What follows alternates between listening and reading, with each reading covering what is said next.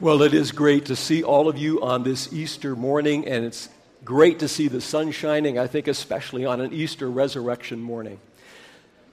So here's the crux of the matter. Here's the statement. Jesus rose from the dead. Now, you might say, well, yeah, Pastor Jim, we know that. It's Easter, and we're all here in church, and that's what we would expect you to be talking about today. Jesus rose from the dead.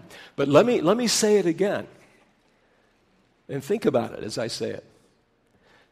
Jesus Christ rose from the dead. Now, isn't it something how we can take an earth-shaking statement like that and somehow turn it into a religious statement, a churchy statement that's good for the religious world and good when we're inside the walls of the church. Is something we talk about all the time, but it seems like sometimes it has no relevance outside the walls of our church in what we would sometimes call the real world. So does this statement, does this resurrection of Jesus Christ, is it something that makes a difference in our real world? Monday, Tuesday, Wednesday, Thursday, Friday, Saturday, and not just something we talk about on Sunday. Well, that's why I would like to read how the Apostle Paul summarizes the eyewitness records of the story of Jesus. And this is how Paul states it in his letter to the Christians in the city of Corinth in chapter 15, verses 3 through 6. He says this, "I passed on to you what was most important, which had been also passed on to me." Here it is. Christ died for our sins, as the Scriptures said. Now, we can go along with that. Christ died. I mean, people die in the real world, right? We can understand that. He goes on and says, he was buried. Now, that happens in the real world. Jesus died, he was buried. But then we come to that third phrase.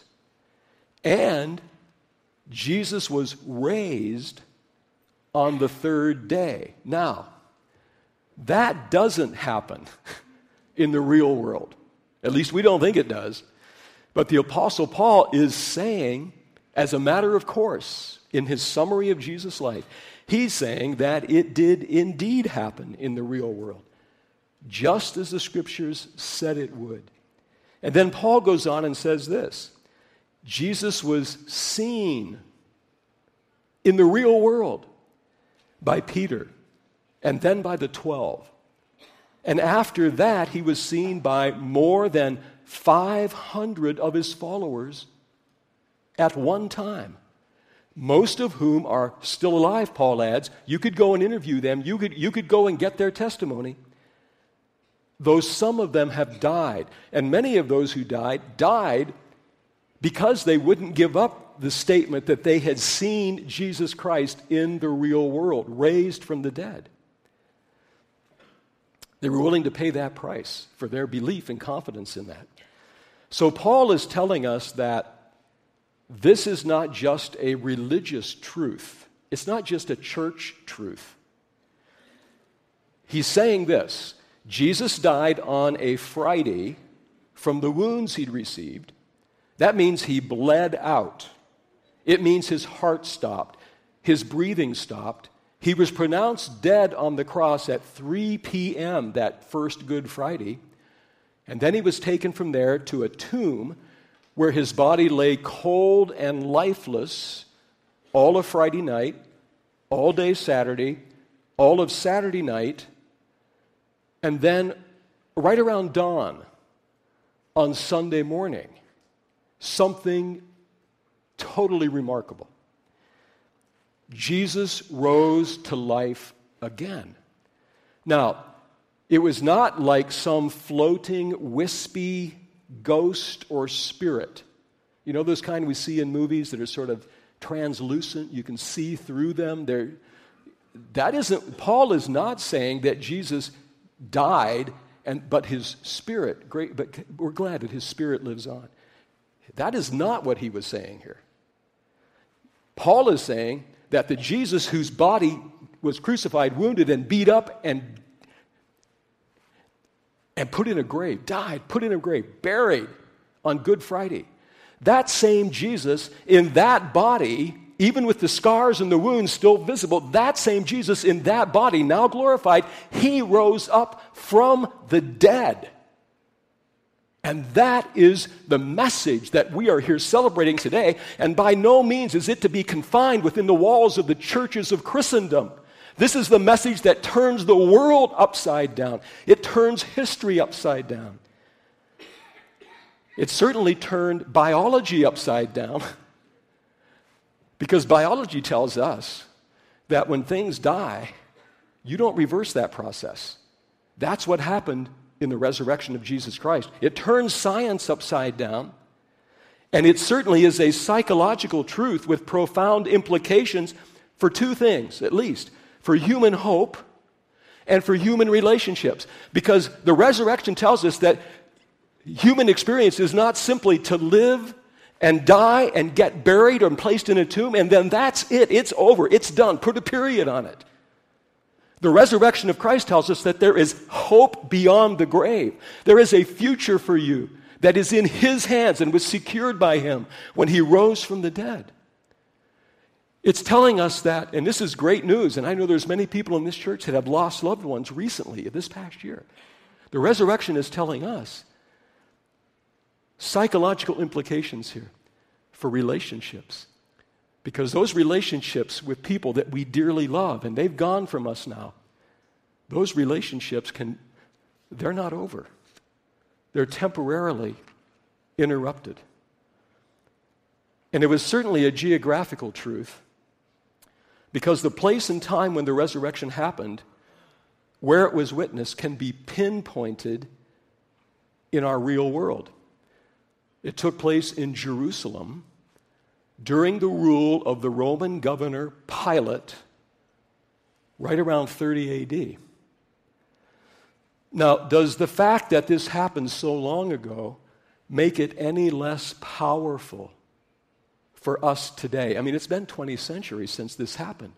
Well, why would it be less powerful? If this Jesus, who said over and over again that He was the sinless, eternal Son of God, who came into the world to die, taking the blame for all of our wrongdoing. Why was that important? Because our wrongdoings, what we call our sins, separate us from the sinless, pure God. They have to. God can't compromise His own character by just pretending we haven't done wrong. So He found that great solution. He sent His Son into the world, Jesus Christ, the second person of the Trinity, God Himself, came into the world. He went to the cross to die for our sins and our wrongdoing. Why? So that the barrier, the blindness between us and God would be removed, and we could come to realize, you know what, we could see God up close and personal. You know, right now, we're much more attuned to what we call the real world. The stuff that our five senses keeps us occupied with 7 days a week, 24/7. We are occupied, aren't we? Five senses: taste, touch, smell, work, hearing, all that stuff. Work, that isn't one of the senses, but that's we spend a lot of our time. Okay. You know. Anyway, you know what I'm talking about. We're occupied with that. You know what? In all that occupying our sensory perceptions, what's the one thing that's left out? God. God is this distant, far off, forgotten, if He even exists, being. But here's what happened through Christ. And the reason God is so remote to us is because we are spiritually blind because of our sins. Jesus came to correct that problem. He died on the cross. He took the blame for all of our sins so they could be forgiven, wiped away, and we could come back to know God, the real God, up close and personal. He would be alive inside of us. Now, He did that on Good Friday. He died for our sins. Now, if he rose from the dead, just like he repeatedly said he was going to do, then what more proof could we possibly need to believe that he really can forgive us of our sins and take away that blindness? He conquered death on our behalf. But strangely, there were many in Jesus' day, and there still are many in our day, that resist Jesus, that dismiss him or minimize him. Some outright, flat out fight against him. You look at the story of Jesus in the New Testament. From the moment he started his ministry, he had his detractors. He had people out there minimizing him and saying, he doesn't know what he's talking about. He's an imposter. He's a false prophet. He's out of his head. He's out of touch. He's crazy. There were people like that. They were fighting everything he said. And they fought him all the way up to the cross. And even while he was on the cross, the people at the foot of the cross, they were mocking, fighting, resisting, minimizing. And yet, he was dying on that cross for even his detractors, for even the people fighting against him. And this is the prayer he prayed on that cross. This is pretty amazing. He says, Father, forgive them, because they don't know what they're doing. That's not only the greatest statement of love for you and I ever made in the history of this world. It's the greatest statement of love. But it is also Jesus describing the reason for he's describing our spiritual blindness, which causes us to resist God. Fighting against God, dismissing Jesus, usually takes 3 forms. Here's the first one. Skeptical reasons.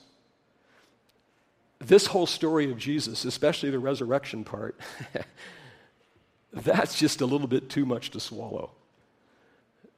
That has to be a legend. That can't possibly be true. And so a lot of times we will say it's just another religion created by people who are projecting their own wishful thinking, and out of that creating a God figure who can sort of make life a little more tolerable and give us some hope in the midst of a really messed up world. It's that Jesus rose from the dead, this whole thing, that simply, it's not credible. Now, Dorothy Sayers, who was a brilliant British playwright, poet, author, a literary genius, in the first half of the 20th century, she made this statement. She said this, that the Christian faith is the most exciting drama that ever staggered the imagination of humanity. She also went on to say, if we think Christianity is dull, boring, just another myth, it is either because we have never read the story of Jesus, or we have read it and heard it so much that we have lost its meaning. And she's only one example of many who have read the story of Jesus, recorded by his biographers, Matthew, Mark, Luke, and John, and the records of the Apostle Paul and Peter and all the other writers who wrote as eyewitnesses of this resurrected Savior. And she came away convinced, with all of her literary prowess and all of her literary genius and all of her ability to detect what is written records. Dorothy Sayers came away from that saying, you know what? This is true. This is a real deal. This story of Jesus Christ. And that led her to take that step of faith. She placed her faith in this resurrected Christ. And she came to know him in a personal, living way. She came to know the God who's up close and personal. Now, if doubt is your stumbling block this morning, and I'm grateful that you're here, and if you very rarely go to, there may be some here that very rarely go to church, and you're just here because you're checking things out today, or maybe someone invited you to come. I am grateful for you that you're here, and you know what? God is not afraid of honest questions. He's not afraid of those at all. If you do have some further questions, you want to check these things out. 3 resources. They should be on the screen. A website, coldcasechristianity.com. Be a good resource. And then there's on YouTube, a talk given by N.T. Wright. Who was Jesus? And then a book by Lee Strobel called The Case for the Real Jesus. I don't think it's sufficient for anyone to simply draw a conclusion or an opinion about Jesus if you haven't researched it. Because he's too important of a figure to not research and take a close look at. Okay, number 2 reason. A lot of people fight Jesus Christ or dismiss him. And I would call this one the raw deal reason. The raw deal reason. Okay, there's too much suffering in this world for there to be a God who really cares. In fact, there's too much suffering in this world for there to even be a God who is even there. I'm angry at God. He allowed this to happen to me. Or he allowed this to happen to my friend or my child or my loved one. Where is God? Well, you know, Jesus addressed that question again and again and again. He said that he came into our raw deal world to suffer, to experience our sorrows, to experience all the pain and all the things that we go through. And then what happened to Jesus on Good Friday? He got the worst raw deal of any human being that's ever walked this planet. The book of Isaiah, the prophecy of Isaiah tells us that. It says this about Christ. He was despised and he was rejected. He was called the man of sorrows. He was acquainted with the deepest grief. We turned our backs on him and looked the other way. He was despised. We didn't care. Yet it was our weaknesses that he carried. It was our sorrows that weighed him down. And we thought his troubles were a punishment from God, a punishment for his own sins. But that isn't true. He was being pierced for our rebellion. He was being crushed for our sins. He was beaten so we could be made whole. He was whipped so we could be healed. All of us, like sheep, have gone astray. We have left God's paths to follow our own. Yet the Lord laid on him the sins of us all. Whatever hurt, whatever sorrow, whatever loss, whatever pain, whatever injustice any one of you has experienced or is currently experiencing right now in your life, I don't care how deep that wound is, Jesus came into the world to let you know that he identifies with you. He lived our human experience. And then on the cross, it was every sorrow of all humanity was poured out upon him. He not only died for our sins, he died for our sorrows as well. And we can come to him. He rose from the dead to let you know that when you place your faith in him, he will come into your life to help you deal with all that hurt and all that pain and find healing. Find a future in your life. Here's the third reason we dismiss the Lord sometimes. And that is, I call this the be my own boss reason. I like running my own life. There are some things in my life I just don't want to give up. And I know that maybe the Lord wouldn't be pleased with those. I just want to keep doing that. Or I would like God to just back off a little bit. Don't crowd me so much. Or another version of this might be that you've had a bad experience with Christianity. Maybe you had a bad experience with some Christians or with the church. And you don't want to turn into being like that crazy Christian that you knew or know. And you know what? There are some crazy Christians. There are.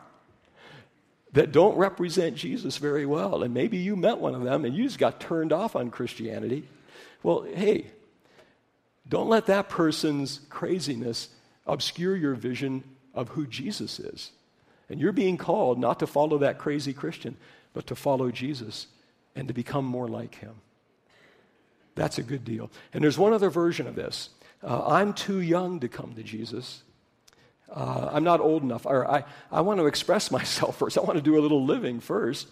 And then when I get old, then I'll think about Jesus. Well, you know what? What you're saying there is that you can do a better job at making yourself feel alive and enjoy life than the Savior who resurrected from the dead, who is the author of all life. That doesn't make much sense to me. So why do we fight against God? Why do we resist him? Paul tells us in Ephesians chapter 2. He says this, once you were dead because of your disobedience and your many sins. We were spiritually dead because of those sins I talked about a little bit ago that separate us from God. We're spiritually dead. But in verses 4 and 5 of that same chapter, look what God says. But God is so rich in mercy, and he loved us so much that even though we were dead because of our sins, he gave us life when he raised Christ from the dead. So when you place your faith in Christ, the same resurrection life and power that brought him up out of that grave now you have access to that. That power begins to flow in your life. And you can live with Christ and walk in his power. That's talking about a spiritual resurrection that happens in you the moment you place faith in Christ. And it begins a lifelong process of discovering the real God. And not just the real God, but the real you. You know, it's only in Christ that we come to know the real me and the real you. And you can have lived, maybe some of you, you could live your whole life and never really meet who you really are. It's only through Christ, our Maker, through faith in him that we come to understand who we are. And he helps build that new person more and more into the person he created you and I to be. So that's the spiritual resurrection that takes place inside. And you will come alive more intellectually, emotionally, relationally, physically than ever before when you come to know Christ. That's spiritual resurrection. But that's not all. Because there's a day coming when the spiritual resurrection, that life of Christ in us, is going to lead us to a physical resurrection ourselves. You know, there's a day coming when we're going to die. And we're going to lay down these bodies, dust to dust, ashes to ashes. Our body's going to go back into the elements, back into the ground, back into the dust. At that moment, if we have faith in Christ, our spirit immediately goes to be with the Lord.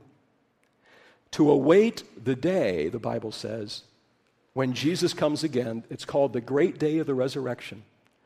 And on the day of the resurrection, the spirit that has gone to be with the Lord is going to be reunited with a brand new body that's going to come bursting up out of the graves and the cemeteries all over the world. It's going to be a resurrection. We're going to experience a resurrection just like Jesus came out of his tomb. We're going to come out of ours too, physically. And it's going to be a body that is going to be built for all of eternity. So this resurrection thing, it has everything to do with your future and mine, as Jesus described it. Let me read for you that future day of resurrection so you'll know what we're looking forward to. Paul says this, and now, dear brothers and sisters, we want you to know what will happen to believers who have died. So that you will not grieve like people who have no hope. For since we believe that Jesus died and was raised to life again, we also believe that when Jesus returns, God will bring back with him the believers, the spirits of the believers who have died. We tell you this directly from the Lord. We who are living when the Lord returns will not meet him ahead of those who have already died. For the Lord himself will come down from heaven with a commanding shout, with the voice of the archangel, with the trumpet of God. First, the believers who have died will rise from their graves. That's good news for those of you that have lost loved ones and are grieving that. Maybe this is your first Easter without your loved one. Hang your hat on that. Your loved one is going to come up out of the grave like Jesus did too. And it says this, then together with them, we who are still alive and remain on the earth will be caught up in the clouds to meet the Lord in the air. Then we will be with the Lord forever. So encourage each other with these words.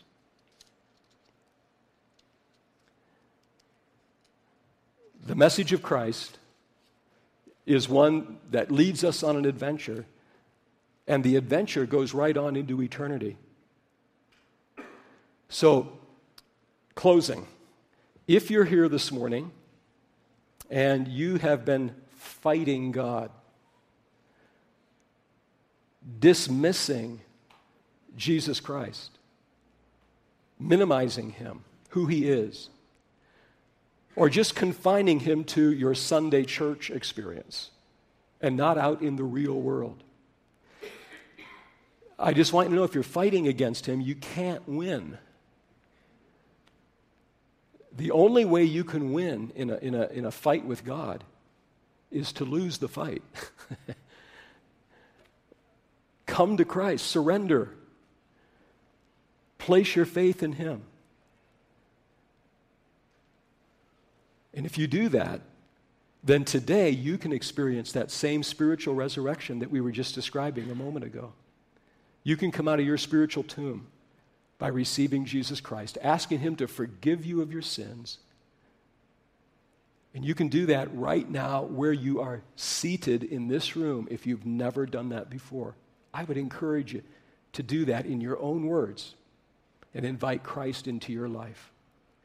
Now, if you are a follower of Jesus Christ and you have surrendered your life to him, then I believe this is a moment when the Holy Spirit is simply calling all of us to a deeper commitment to Jesus Christ, to a deeper experience of all that he has for us by the power of his resurrection. So, this resurrection of Jesus Christ is not just a religious truth. It is the center of all truth and all life. Let's place our trust in him. Let's pray. Heavenly Father, we're thankful today that you love us.